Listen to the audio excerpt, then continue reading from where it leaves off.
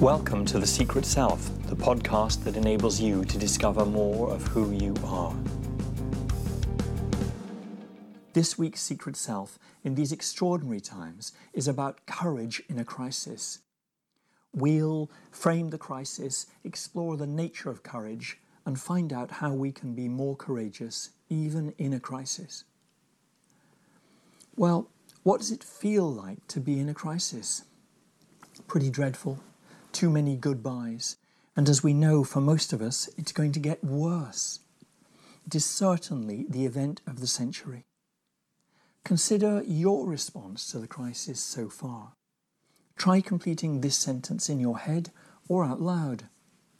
Since the crisis has started, I've been thinking, and as it's got worse, I've felt. For my part, I've had a mixture of feelings, a lot of sadness, almost tearful at times, an apprehension about what comes next, and from time to time, a determination to do something useful about it. All right, there's some context. Where do we go next? Well, without courage, the temptation could be to withdraw, to not take exercise, to curl up into a ball and, well, give up. That's not what I want you to do. We do have to look after ourselves, and distancing and physical isolation may be vital. But when we focus only on the threat to ourselves, when we're hiding, we're not being courageous. That's because we're not connected with a purpose beyond self. We're not connected with our heart. The clue is in the word courage, which comes to English from French. In French, the word cœur, which forms the first part of the word courage, it means heart. So to have courage means to be connected with the heart. As it turns out, love drives out fear. You cannot feel love and fear at the same time. Try doing it now. Only one can be there. Well, with love, you are courageous. When we connect with our heart, we connect with love, and love connects us with life. Well, how do we get to the heart? There's more than one path. We often think of the heart in terms of a special relationship with a loved one, someone else who will open our heart for us. But the love that opens the heart to life as a whole is agape, spelt A-G-A-P-E, a Greek word. Well, you may have already found a sense of purpose, and purpose is a path to the heart. But today I'd like to focus on an even more direct path. And it's a physical one.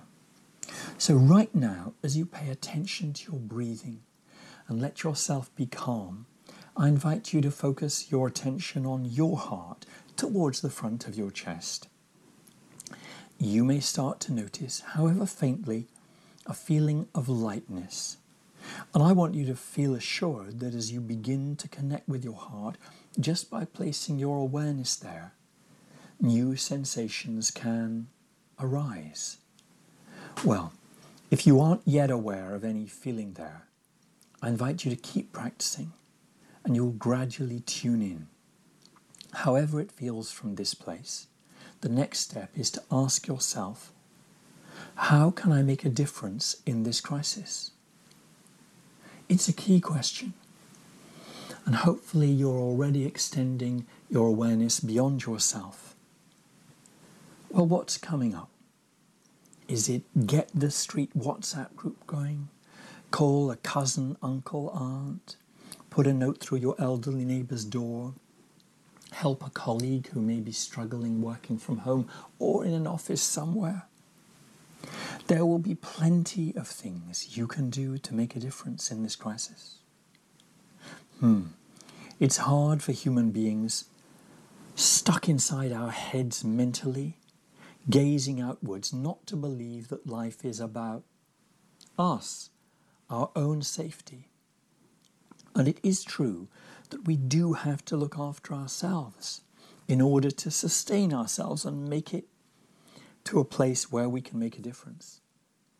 But the way we become courageous is by extending beyond ourselves emotionally. And once the emotions are reaching out, the physical action naturally follows. Action follows feeling.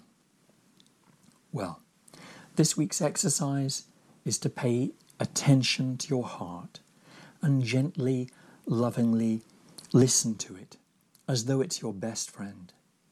If you're already in the habit of paying attention to your heart, this crisis is a great time to feel more.